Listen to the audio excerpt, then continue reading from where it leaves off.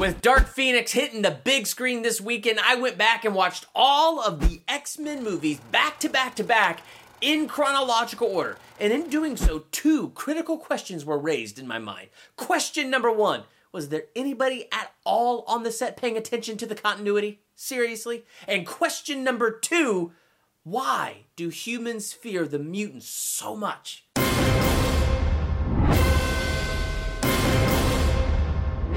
Welcome to Durbania. I'm Durbin, and this is my theological analysis for X-Men, the fear of the mutant gene. And watching all of these movies back to back to back, man, there are some real duds in this franchise.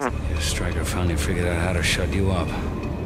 And the continuity is a flippin' mess. But there are some great movies in this as well. And of course, Hugh Jackman is the Wolverine. That dude is awesome. So on top of Wolverine and some good movies drawing me back, there was something else that kept bringing me back to this franchise. And I think it's because the X-Men presents to us something that is relatable and gives us something uplifting to aspire to. Tomorrow, mankind will know that mutants exist. They'll fear us. And that fear will turn to hatred.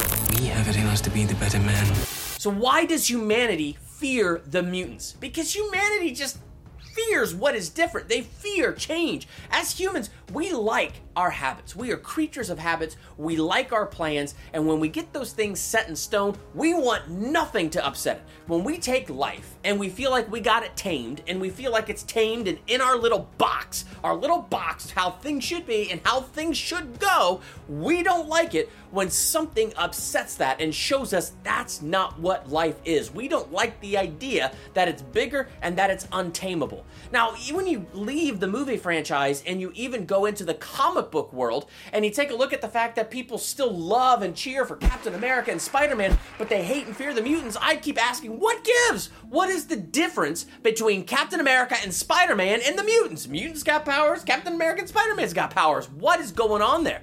Well, people like Captain America and Spider-Man are still sort of in the plan. You see, in the plan of how life should go and how life should work is humans are born, they grow up, they get old, and they die. There are some few weird exceptions. Some humans get in accidents and die younger, or they get sick, or some submit themselves to tests to become super soldiers, and some get bit by radioactive spiders and, instead of getting cancer, develop superpowers. But the thing is, things like that are still inside our control. We made the super soldier serum that made Captain America. We made the radioactive spider that accidentally got out and bit Peter Parker. It's all part of the plan. Nobody panics when things go according to plan, even if the plan is horrifying. I mean, Thanos could come down from outer space and snap, and half of humanity will vanish. And as horrifying as that is, there's still something about that's part of the plan. Because things happen. It doesn't change the core of humanity.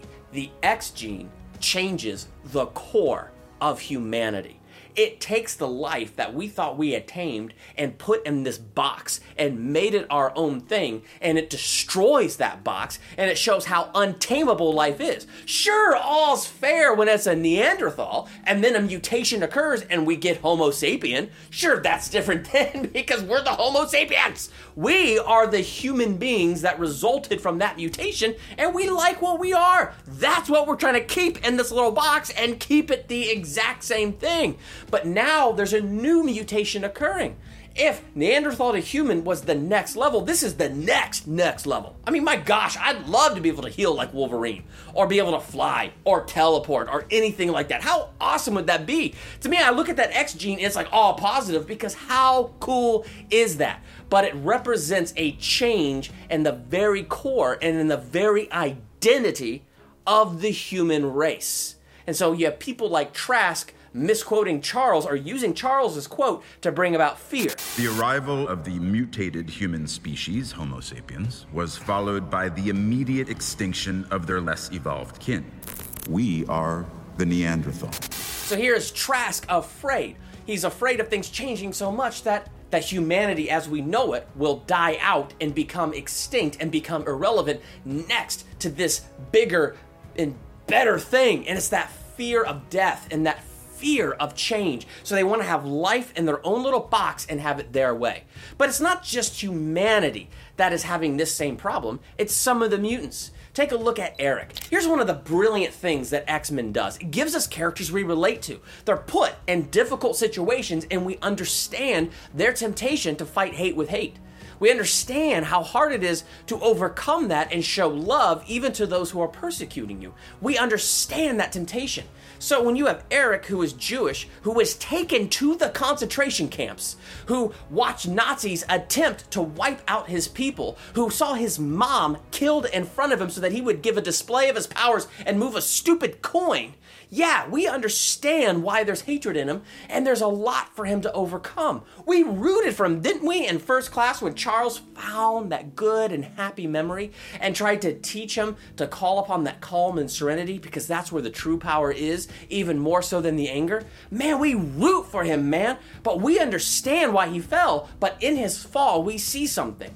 We see that you can't fight hate with hate. You see, Magneto took life and put it in a box as well. And he conformed it to what made sense to him. And what made sense to him is humanity is hateful, spiteful, and they're just jealous, and they're weaklings, and they're gonna try to kill us, so let's just kill them. We are the mutants. We are the superior. We are the better. We are the boot, and they are the ant. So there is no moral conundrum in stomping on those hateful pieces of turds out there. I mean, my gosh, that's what that hatred does. He put that life in a box, and that's how he tried to tame it, and that's where he tried to hold it. Humanity has always feared that which is different. You're right to fear us. So, when humanity and their fear and hatred of him rise up in power against him, it feeds his fear and it feeds his hatred. Today was meant to be a display of your power. Instead, I give you a glimpse of the devastation my race can unleash upon yours.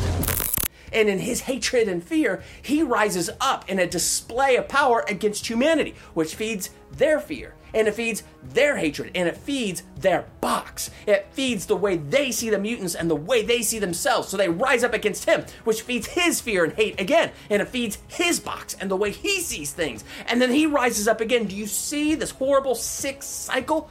This is what's so awesome about the X-Men and what I think has us coming back again and again and again.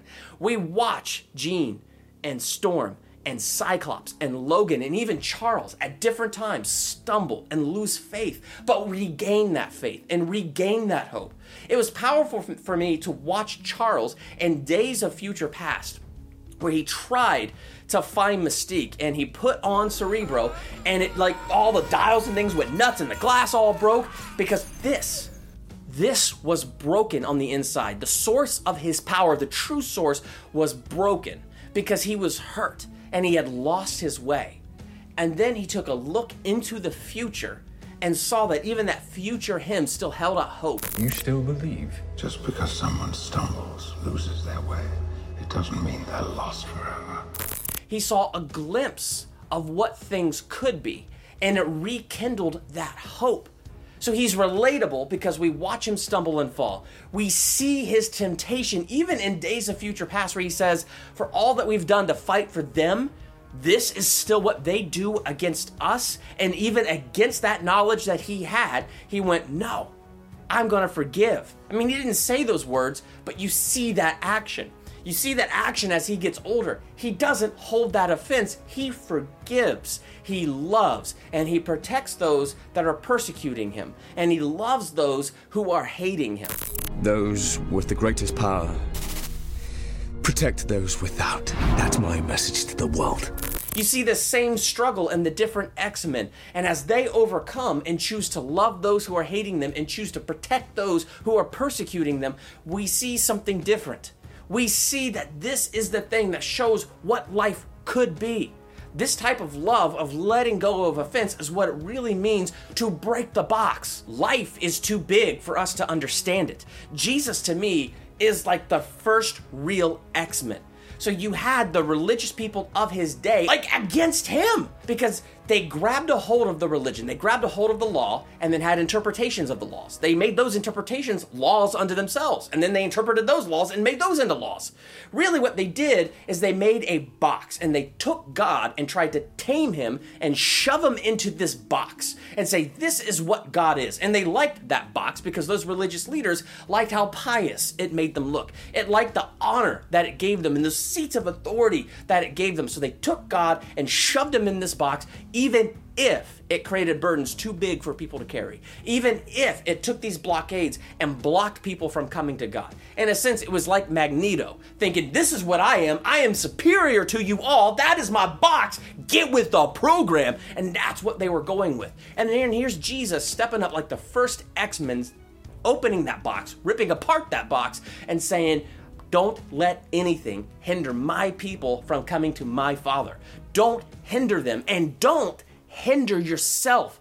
Be free. You see, when you look at the X-Men universe, mutation was always inevitable. From Neanderthal to human, from human to mutant. It was always part of the plan, even if human beings try to create their own little box and their own little plan. It was always part of the plan for God to do more than religion and bring relationship. It was always part of the plan for God to go above justice and bring unconditional love and unconditional forgiveness to all who come to him so that he can create a new, brand new nature inside of us. In essence, Jesus brings us the true and real X gene when he brings us the Holy Spirit. We are half-hearted creatures, fooling about with drink and sex and ambition when infinite joy is offered us. Like an ignorant child who wants to go on making mud pies in a slum because he cannot imagine what is meant by the offer of a holiday at the sea. We are far too easily pleased. Neanderthals had a mutation and they became humans. Humans grabbed a hold of that and said, this is what it is. It's staying in this box. That was the mud pie.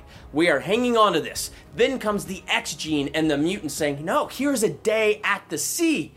But they wouldn't let go of those mud pies. Because of that, there's so much fear and hatred. And then you have Magneto, who saw that fear and hatred and felt it. So he made his own box. That was his mud pie. And now here's Charles. Here's Love coming and saying, dude, come to a day at the sea. He's like, no, and he's hanging on to those mud pies. He just won't let them go. But if both humanity and Magneto would let go of their mud pies and go out to that day at sea, my gosh, man, what would they really find?